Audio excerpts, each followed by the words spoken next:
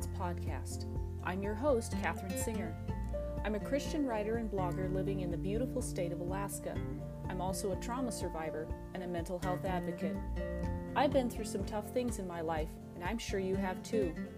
Grace Moments is about helping you hold on to belief in your darkest hours, embrace hope by knowing your suffering is never wasted, and be inspired by the stories of others who have survived their own tragedy.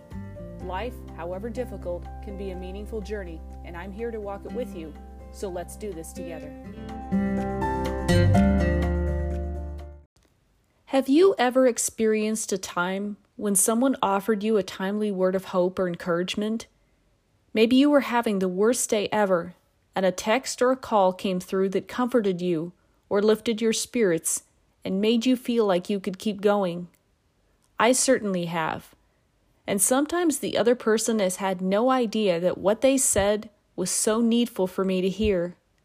There's nothing quite like a word in season, perfectly suited to offer grace to another in great need of it.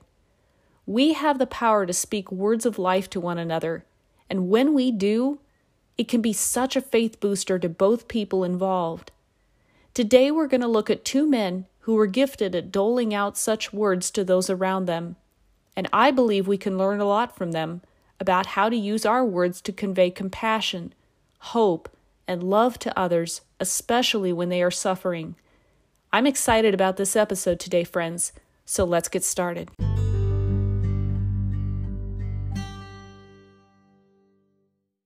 January 23rd, 1787.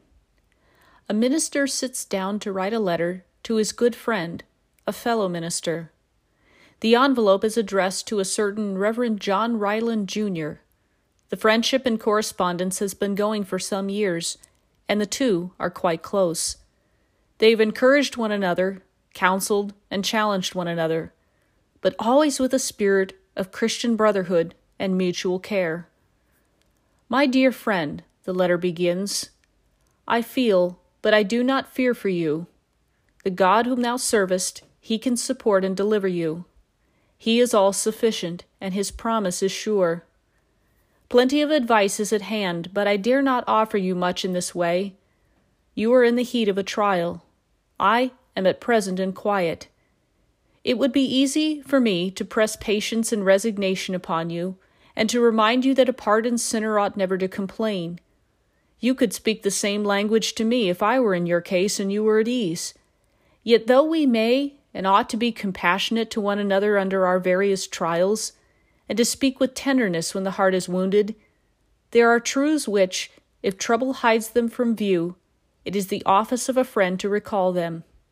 You and I are ministers.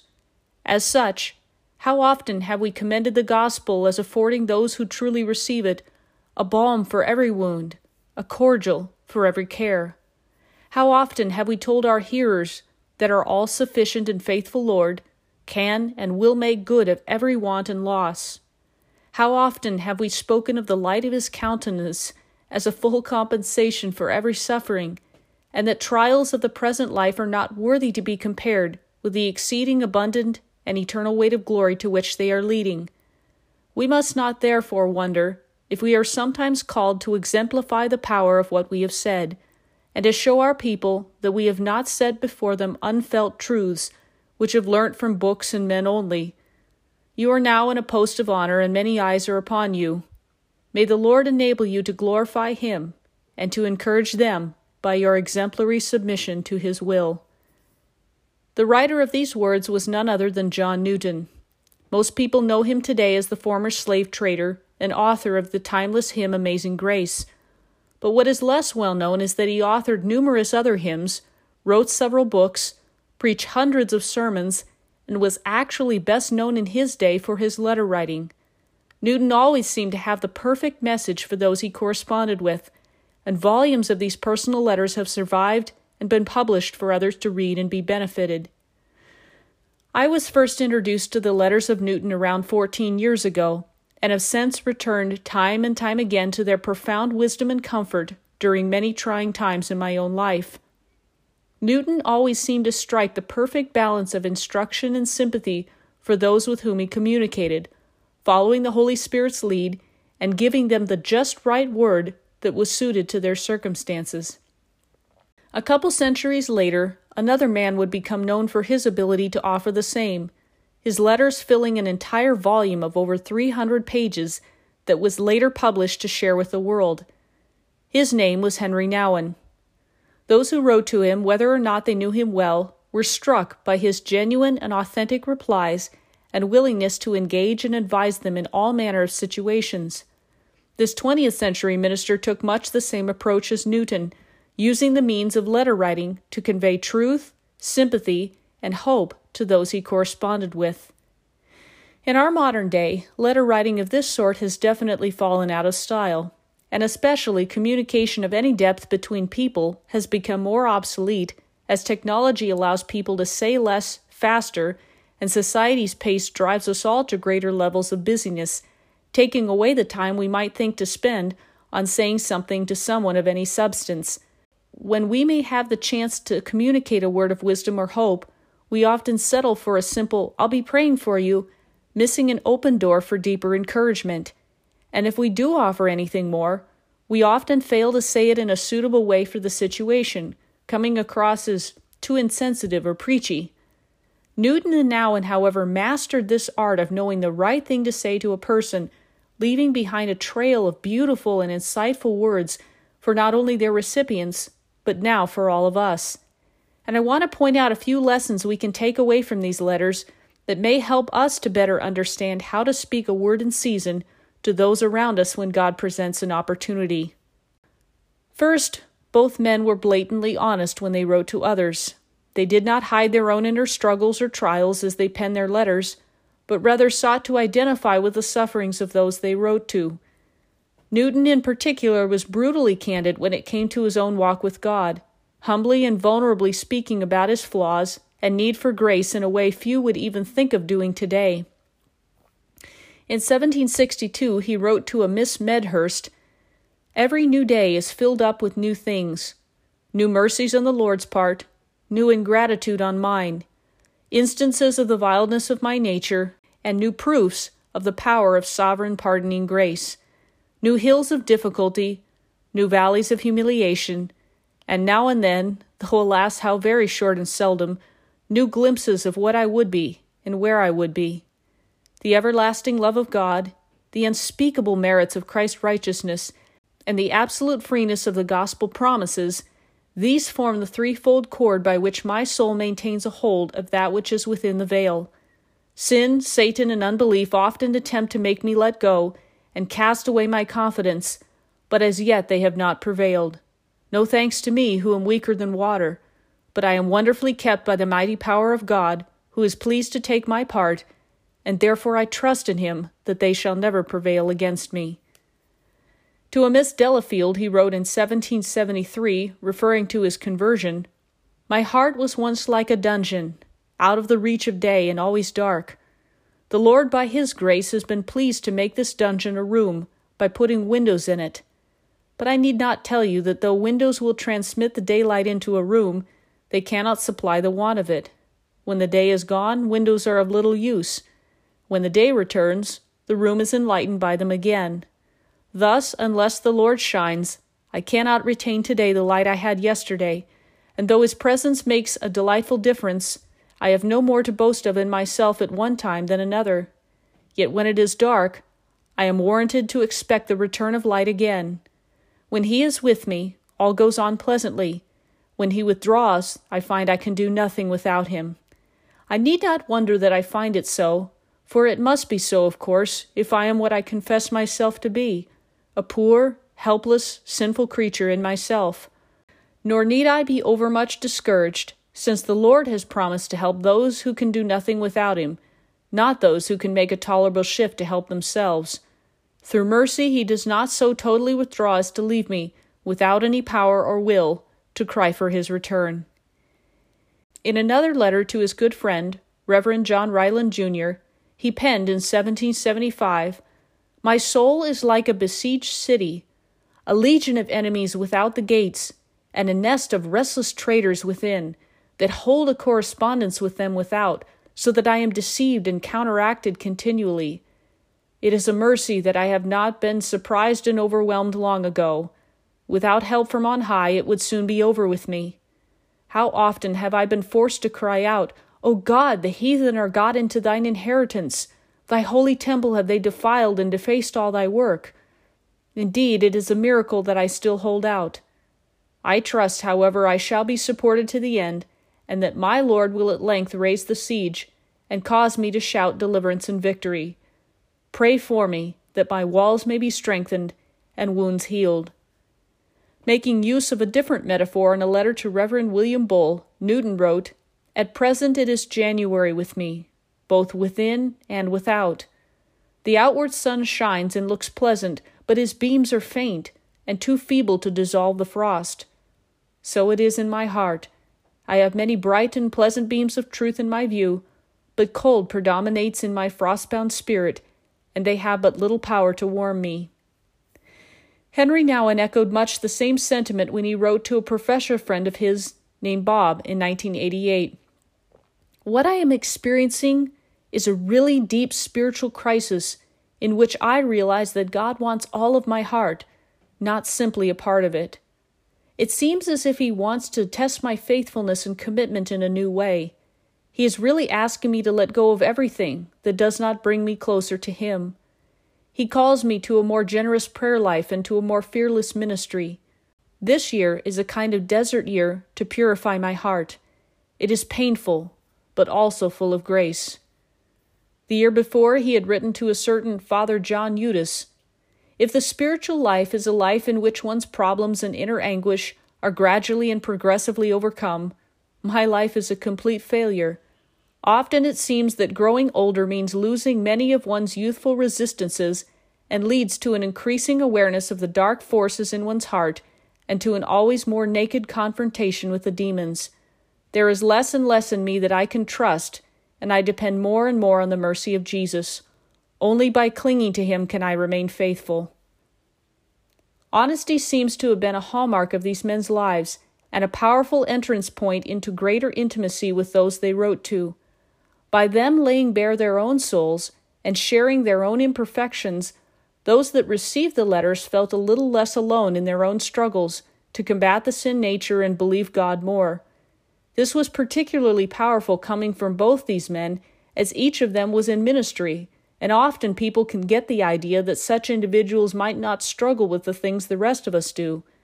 Nouwen and Newton shoot down this myth quickly by confessing that the spiritual life continues to be a struggle for them, even as they see evidences of Christ sanctifying them. If we are to meet people who are struggling on their level, we have to be willing to be honest about our own souls. We have to be willing to relate on a real level by admitting our personal weaknesses and our constant need for Christ. Honesty breaks down barriers between people, and we must be brave enough to be the first to confess we have issues of our own to deal with too. Second, both men were conveyors of truth in the letters they wrote, always looking for an opportunity to point people to the gospel and to Christ, no matter their situation. In 1764, when writing to a Mrs. Wilberforce, aunt of the celebrated British statesman who helped to abolish the slave trade, Newton endeavored to bolster her spirits under trial, saying, "The Lord has chosen, called, and armed us for the fight. And shall we wish to be excused? Shall we not rather rejoice that we have the honor to appear in such a cause, under such a captain, such a banner, and in such a company? A complete suit of armor is provided, weapons not to be resisted, and a precious balm to heal us if we haply receive a wound, and precious ointment to revive us when we are in danger of fainting. Further, we are assured of the victory beforehand, and oh, what a crown is prepared for every conqueror, which Jesus, the righteous judge, the gracious Savior, shall place upon every faithful head with his own hand. Then let us not be weary and faint, for in due season we shall reap." A few years after, in 1767, he wrote to Reverend Thomas Jones, who was dealing with internal struggles, "Now and then you will, as is usual in the course of war, lose a battle. But be not discouraged, but rally your forces and return to the fight. There is a comfortable word, a leaf of the tree of life for healing the wounds we received. If the enemy surprises you, and your heart smites you, Do not stand astonished as if there were no help, nor give way to sorrow as if there were no hope, nor attempt to heal yourself, but away immediately to the throne of grace, to the great Physician, to the compassionate High Priest, and tell him all. Satan knows that if he can keep us from confession, our wounds will rankle. But when we are simple and open-hearted in abasing ourselves before the Lord, though we have acted foolishly and ungratefully, he will seldom let us remain long without affording us a sense of his compassion, for he is gracious. He knows our frame and how to bear with us, though we can hardly bear with ourselves or with one another. Nouwen, when writing in 1988 to his friend Hans, observed, "It is indeed a great joy to belong to the Lord and to really live in intimate communion with him. I have discovered that God hears my prayers and sends his Spirit to me if I keep crying out to him. You are right when you say that the struggle is not just a personal struggle, but is a struggle between the powers of light and the powers of darkness. Jesus is already the victor, as you say, and that conviction should allow me to be engaged in the struggle in a very confident way." In 1992, he responded to a man named Ken trying to discern his calling. "I know it is a hard and often painful journey, but I am deeply convinced that if you could keep saying the simple prayer of, 'Not my will, but your will be done,' you will gradually hear the gentle voice of God's love for you and come to know which direction he is leading you." Both Newton and Nouwen are proof that friendship and communication ought to call you back to the truths of the gospel when you have forgotten it yourself. And real encouragement lies in helping to turn the eyes of the one who is struggling back onto Christ, his sufficiency, and the eternal victory won by Jesus for us on the cross.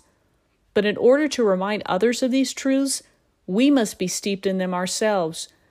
We must spend time with God and his word so that we have something to impart to those around us when the situation calls for it. I can guarantee that neither of these men would have been able to remind others of the truth and to call upon their faith in the way they did without spending time with God and his word faithfully on their own. Third, graciousness was another characteristic often found in these letters, especially Newton's. Sometimes to the dismay of others who felt he should be more hardcore when it came to certain groups of people or beliefs, he was often willing to give allowance for where others were in their spiritual growth, knowing full well that he hadn't figured everything out himself. In 1757, he wrote to a Mr. Whitford, "The longer I live, the more I see of the vanity and the sinfulness of our unchristian disputes. They eat up the very vitals of religion. I grieve to think how often I have lost my time and my temper that way, in presuming to regulate the vineyards of others when I have neglected my own, when the beam in my own eye had so contracted my sight that I could discern nothing but the mote in my neighbor's. I am now desirous to choose a better part. Could I speak the publican's words with a proper feeling, I wish not for the tongue of men or angels to fight about notions or sentiments. I allow that every branch of gospel truth is precious, that errors are abounding, and that it is our duty to bear an honest testimony to what the Lord has enabled us to find comfort in, and to instruct, with meekness, such as are willing to be instructed. But I cannot see it my duty, nay, I believe it would be my sin, to attempt to beat my notions into other people's heads. Too often I have attempted it in times past, but now I judge that both my zeal and my weapons were carnal. When our dear Lord questioned Peter after his fall and recovery, he said not, 'Art thou wise, learned, and eloquent?' Nay, he said not, 'Art thou clear and orthodox?' but this only, 'Lovest thou me?' An answer to this was sufficient then, and why not now? Any other answer, we may believe, would have been insufficient then. If Peter had made the most pompous confession of his faith and sentiments, still the first question would have reoccurred, 'Lovest thou me?' Being too quick to judge the motives, spiritual condition, experience, or knowledge of others puts us in a position that, Newton observes, is unchristian. Forgetting to check your own self first before you offer advice or counsel to others can be, as he described, a situation where you are more concerned with the behavior of others rather than your own. A gracious heart is key if you are to offer an appropriate word of comfort or encouragement to someone else, being mindful of their heart or present condition, not placing yourself in a position of being their moral or spiritual police, but simply starting from a point of genuine care and always making sure that you are dealing with your own self first and foremost, believing the Holy Spirit is capable of addressing everyone's needs better than you even can. Your job is to love, not fix, not convict, not judge, not criticize. Love God, and out of that, love people. That's it. Finally, both men comforted others with their words. There was this particular tone of love and empathy that permeated their letters, a tone not often found in our communication today. There was a real sense of personal identifying with the other person's pain, offering them authentic hope in their situation because they themselves had experienced it. Newton was especially adept at seeking to console and comfort those in trials, seeing as he himself dealt with his share of them, particularly in regards to his beloved wife's ill health for many years. Referencing this, he wrote to a Captain Cluny in 1766, "It is a comfort under all changes to be enabled to look to covenant love and special grace. The Lord has promised to direct, moderate, sanctify, and relieve every trial of every kind. I long to have a more entire submission to His will, and a more steadfast confidence in His word, to trust Him and to wait on Him, to see His hand and praise His name in every circumstance of life, great and small. The more of this Spirit, the more heaven is begun on earth. And why should we not trust Him at all times? Which part of our past experience can we charge Him with unfaithfulness? Has He not done all things well? And is He not the same yesterday, today, and forever? O my soul, wait thou only upon Him." To his friend Daniel West, he penned in 1766, "You have been lately in the furnace, and are now brought safely out. I hope you have much to say of the grace, care, and skill of the great refiner who watched over you, and that you have lost nothing but dross. Let this experience be treasured up in your heart for the use of future times. Other trials will come, but you have found the Lord faithful to His promise, and have good encouragement to trust Him again." Some years later, in 1773, Newton would write to West again, "I doubt not but you likewise have your share of trials, but when the love of God is shed abroad in the heart by the Holy Ghost, it sweetens what bitter things the Lord puts in our cup, and enables us to say, 'None of these things move us.' Is it not happiness to have an infallible guide, an invincible guard, an almighty friend? To be able to say of the Maker of heaven and earth, 'He is my beloved, my shepherd, my Savior,' and to say to Him, 'Let waves and thunders mix and roar, be Thou my God, I ask no more. While Thou art sovereign, I am secure. I shall be rich till Thou art poor.'" Especially in matters related to grief, both Newton and Nouwen seemed to have a gentle touch when it came to comforting those who mourned. Writing to a lady named Mary in 1989, Nouwen said, "It really meant a lot to me that you were willing to share this struggle and pain with me, especially that you were willing to let me know not only about your grief, but also about the deep faith with which you live it. I am becoming more and more aware how profound is the call to love God with our whole mind, our whole heart, and our whole soul. Only then will it be possible to let go of people we deeply love without being deeply wounded by loss. It is such a great mystery that God calls us to love one another, and at the same time calls us to love Him with our whole being. Increasingly, I come to see that grief, in the most spiritual sense, is the way to enter more fully into the heart of God, and there remain deeply connected with the source of love, the same love that allowed us to be so close to our friends. The risk of loving is always great because everyone you deeply love will also become a source of grief and pain for you at times during their life or by their death. Grief, when lived in faith and great trust, can lead us even closer to the heart of God, where we can find the deepest consolation and comfort. Be sure that I pray for you in this time of grief. Nouwen begins by acknowledging Mary's trust in wanting to share her grief with him, and also her trust in God during such a hard time. Then he goes on to share a bit of what he's learned from his own losses, pointing her back to the fact that this pain can be an entrance point into greater communion with God. His words are spoken in a general sense, not directly to her, but mostly in regard to how he's learned to view loss, and then he leaves her with the assurance that she is in his prayers. Centuries earlier, in 1778, Newton took a similar approach and would console a certain Mrs. Thornton after a recent loss by saying, "What shall I say? Topics of consolation are at hand in abundance. They are familiar to your mind, and was I to fill the sheet with them, I could suggest nothing but what you already know. Then they are consolatory indeed, when the Lord himself is pleased to apply them to the heart. This he has promised, and therefore we are encouraged to expect it. This is my prayer for you. I sincerely sympathize with you. I cannot comfort you, but he can, and I trust he will." Newton admits that there is a lot he could say to her in the midst of her suffering, but he knows that this is not the time for endless words or a mini-sermon. This is rather a time for heartfelt sympathy and compassion, and that is what he gives her. He reminds her that God will faithfully impress upon her those truths suitable to her situation, but then he leaves his advice at that. Instead, he acknowledges his human inability to properly comfort her, but God's infinite ability to do so. He later adds in the same letter, "We often complain of losses, but the expression is rather improper. Strictly speaking, we can lose nothing because we have no real property in anything.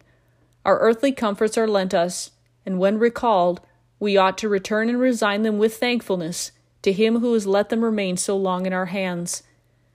There are times when everything we could say would only come up short in properly consoling those who are grieving a loss, but to simply stop at 'sorry for your loss' might not be enough."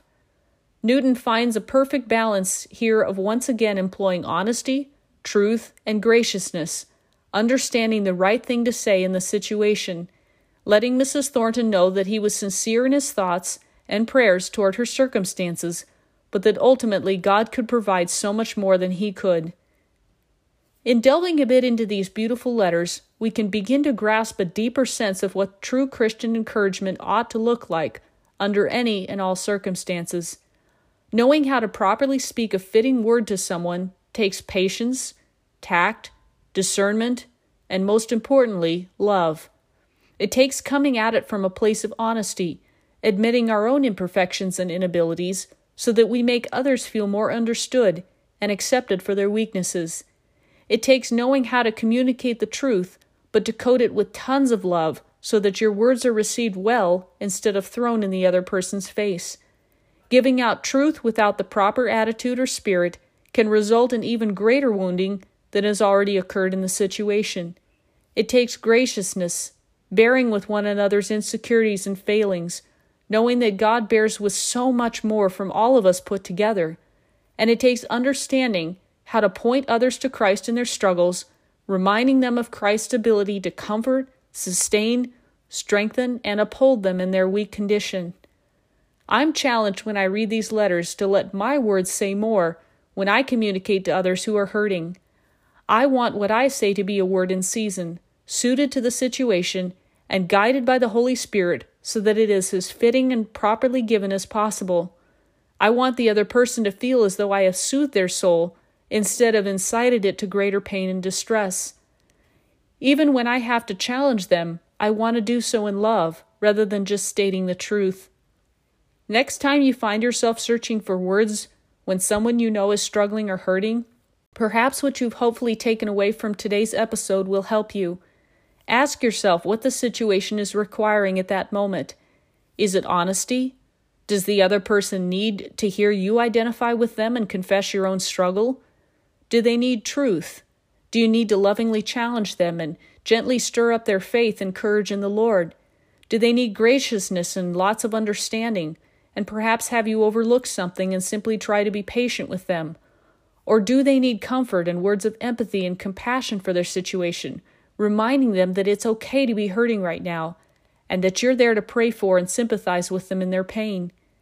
In that moment, only you and God will know the right answer to what is necessary, but trust the Holy Spirit's leading and call upon your past experience of walking with God, offering a suitable word of hope, grace, and comfort in the same manner John Newton and Henry Nouwen did, ultimately seeking to imitate the example of your Savior himself.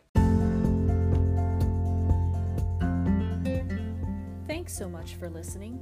If you liked what you heard on today's episode, please subscribe to this podcast as well as leave a review. If you want to read additional content, please visit and subscribe to my blog at www.graceopens.blogspot.com.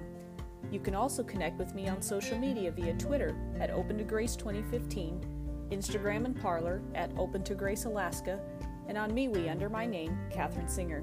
I'll see you in the next episode, and remember, grace will always meet you where you are.